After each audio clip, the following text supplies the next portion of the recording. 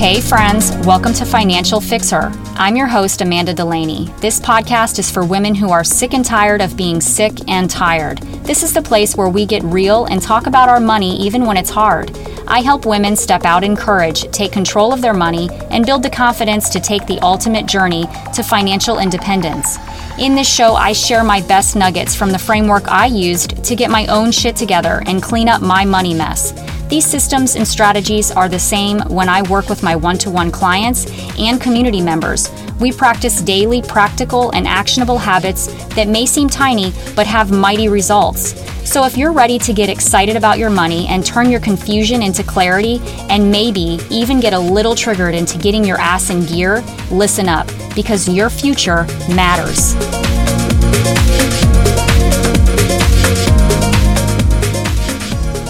Yes, girl, you made it back. So we are here at step 2 of Build a Bitchin Budget mini-series. So what do we want to do here? The thing we want to accomplish is build a bitchin budget. The reason this budget is bitchin is because it's gonna work. It's gonna be the most awesome thing you've ever done because you're going to do the in-between things. You're going to set it and not forget it.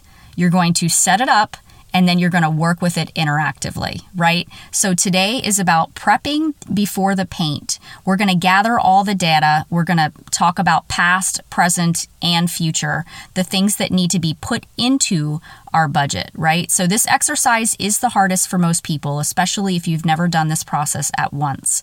It can be tedious, frustrating, and even maddening, right? But it has to be done. So whether you like it or not, this is the part that has to be completed. Most feel a great deal of relief and satisfaction from this step. I know it sounds crazy, but they do.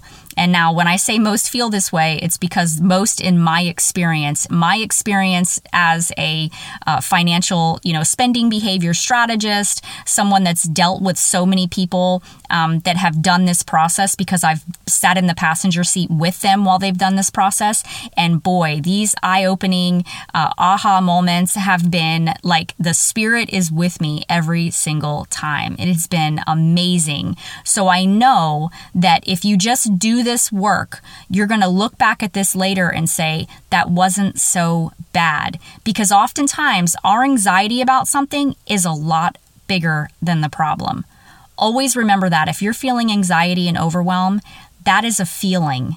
That is a feeling about something that may not exist. Anxiety is fear or worry about the future, right? So it's not even something that's happened yet. So anytime you feel like, the first thing people say to me when I say, okay, we're going to be looking into all your stuff. This is what I'm going to need. I'm going to need your income. I'm going to need your last 3 months of statements, blah, blah, blah, right? I'm asking for all this detail and they're like, oh crap, right? That they have a visceral response to that because it's like, wait a minute, this is anxiety provoking, right? This is something that scares me, mostly because they're worried that they're going to find something bigger than they really, they're going to find something, yes. Most of the time you're going to look at this stuff and say, holy shit, I'm a disaster, right? But whenever it's done, then what are you able to do about something that you don't know? Are you able to fix it? No. Once you know. And then you're able to do something with it. That's why this is so profound, right? So this is the silver lining. Most people feel relief, I promise you. So what I do as a bonus is I also have my clients gather their payroll information. So if you are employed and you get a W-2, you get payroll, pay stubs. I always say to look at that because there could be something in there that may need to be tweaked, whether it's your W-4, maybe you're not getting enough money out, you're claiming zero, and you're getting so much back on your tax return that maybe you need to be breaking even a little bit better, not to the point where you owe taxes at the end of the year, but not to where you're getting so much back, because if they're taking so much of your money throughout the year, you're actually, they're basically just holding your money in a non-return account, and then they're just giving it right back to you. Why do you want the IRS to hold your money? So that's one of the things that I kind of look at. Also, if you're putting into your 401k, and you have a whole lot of debt, you may want to reduce or even stop your 401k contribution just for a little while. Again, this is temporary so that you can get more money back out of your paycheck so that you can pay towards your debts, right? So we talk a little bit about that. Maybe there's some insurances that you want to reevaluate, right? Some of those, you might be at low risk for cancer or decapitation, right? And there's these insurances that are offering to you for a low risk event. And why do you want to pay for something like that when usually, through an employer, or sometimes you might have life insurance and you also have health insurance and you have opportunities for disability, short-term and long-term. Those things make sense to get the disability set up, because they're not that expensive. But when it comes to crazy deaths, and spending those extra dollars on stuff that is just unlikely, think about how much that's adding up every year. So you want to gather all forms of monthly income, including but not limited to child support, alimony, side hustle income. If you're bringing in some income, if you're, doing something on the side, something crafty, and you're receiving income, you want to consider that as well.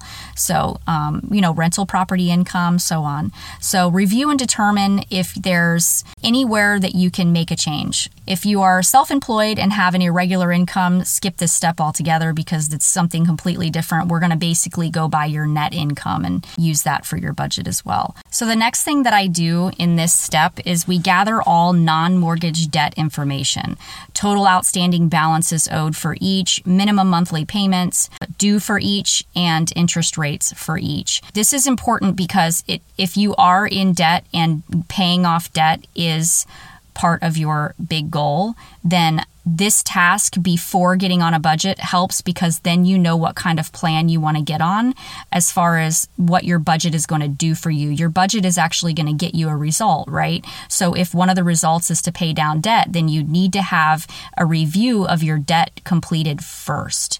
So what I do is I say, take all those outstanding balances, put them I like to look at them from the largest debt balance to the smallest, just because I don't know, that's for some reason the way that I do it. Even though the average practice is the debt snowball method, which is paying the smallest debt first. But I like to look at the thing that's taking more of my money than the thing that's taking less of my money, just from top to bottom. That's just the way that I like to view it. I think that it helps my clients as well for them to see, okay, that car payment is just massive and I want to get to the place where I can get that car payment down. And I know that these debts underneath it are going to have to be taken care of first, right? So whatever your highest payment is and also your highest balance, outstanding balance, those usually are aligned anyways. This also includes but not limited to student loans, car loans, all of your credit cards, medical debt, personal loans, furniture loans, and even the timeshare. If you've got a timeshare, consider it debt. Step 2 is really the most robust, I'd say, as far as these steps. But again, this is gathering all of the information, right? So this is the third stage of step 2, which is gathering the last 3 months of spending behavior. The reason I ask for 3 months is because we know that all months are not created equal, are they? Something, for instance, December, what does December look like? That's an extraordinary month, okay? Or if you've had a water heater go out and you had an emergency in February, we know that that was an extraordinary thing. Or something's more expensive. For instance, summers are more expensive than fall, right? Because your kids are out of school and they might be in extracurricular activities and they are eating a lot more when they're home for the summer, right? So we want to take 3 months and just kind of take an average. And then also consider what was extraordinary. If there was a birthday and it was something crazy special or an event, we don't want to necessarily include that in our future budget. We just want to know that that was something that we were doing at that time. Just to kind of take do it in an exercise. This is all exercise. We're exercising our muscles here. This is our awareness muscle. We're trying to become aware of what's going on. So we're going to list all household expenses, including but not limited to mortgage, rent, water, waste, electric, internet, phone, all of those things. List all of your variable expenses. So wherever you're spending from, whether if you're spending from a credit card as well, I know that I say take 3 months of your bank statements, right? But if you're spending from a credit card, consider that as well. Use that information as well, because that is spending. Even though it's other people's money, we want to find out exactly what your behavior is and how much you are really spending, whether it's your money or other people's money, so that you can get yourself on an accurate budget. If you're spending from credit cards, take that information too. So your last 3 months credit card statements as well. All of this is going to be going together. So a little recap. We're going to be going over our monthly income, which is everywhere you're receiving income from. Okay, so your primary income, your child support, your alimony, all that stuff. Okay, and then we're going to be talking about your total, monthly expenses. So if you're giving, there's gift lines such as charity gifts. If you're saving, your 401k, your IRA contributions. If you're putting money into a savings account or a sinking fund for something that you want to buy later, that's also considered saving. So, and then you've got your mortgage, your rent, your cable, your internet, your streaming, your electric, your natural gas, if you've got that, water, utilities, trash, gasoline, cab fare if you're in a place where you have to take rides, Uber, right? So that's transportation. So maintenance, your oil changes, that's transportation. So food, your groceries, your restaurants, miscellaneous spending on food, right? Are you going into the convenience stores a little too frequently? So personal, cell phone, hair care, skin care, nails, clothing, subscriptions. What are you doing for, cosmetics? Do you have any subscriptions for razors, things like that? So, and your health. So health is also a category here. Our health is extremely important.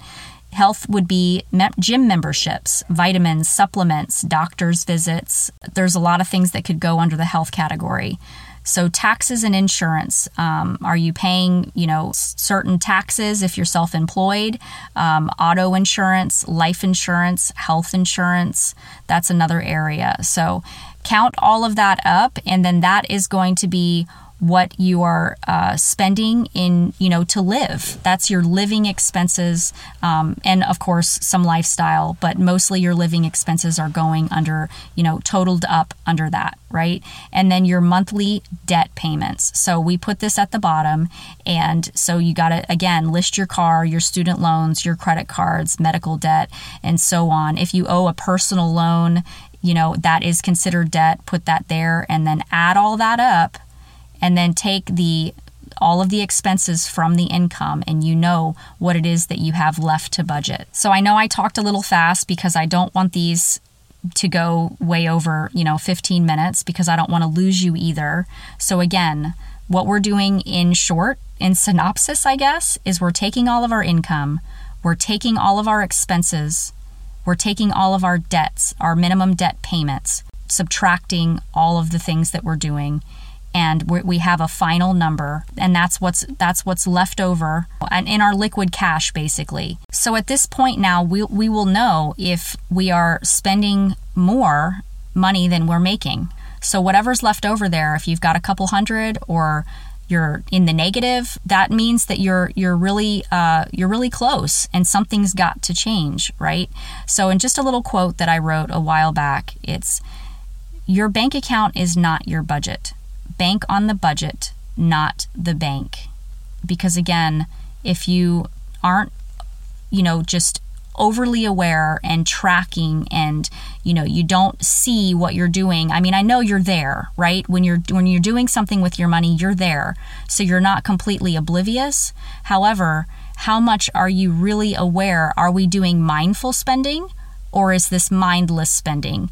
So really think about that. And step 3 is where we're going to put all of this data that we've now collected into a budget, an interactive budget tool. And we'll talk a little bit more about that in step 3. And one more thing, I will offer this as a freebie to my listeners as well after you listen to step 3. So you have to hang tight, stay tuned, and I'll give you access to this freebie so that you can do it all it's a lot easier because you might be in your car right now, you might be running, so you can't totally stay in tune. But to have this, to be able to print it out and to walk through the steps, I will offer that in my show notes in step 3. See you later. I want to thank you so much for taking the time to listen to this podcast. If you loved it, send it to a girlfriend or send it to 5 or 10. That would mean the world to me. You can also find me on Instagram at Financial Fixer, and feel free to tag me there too. So until next time, my friend, show your future self some love and spend with the end in mind.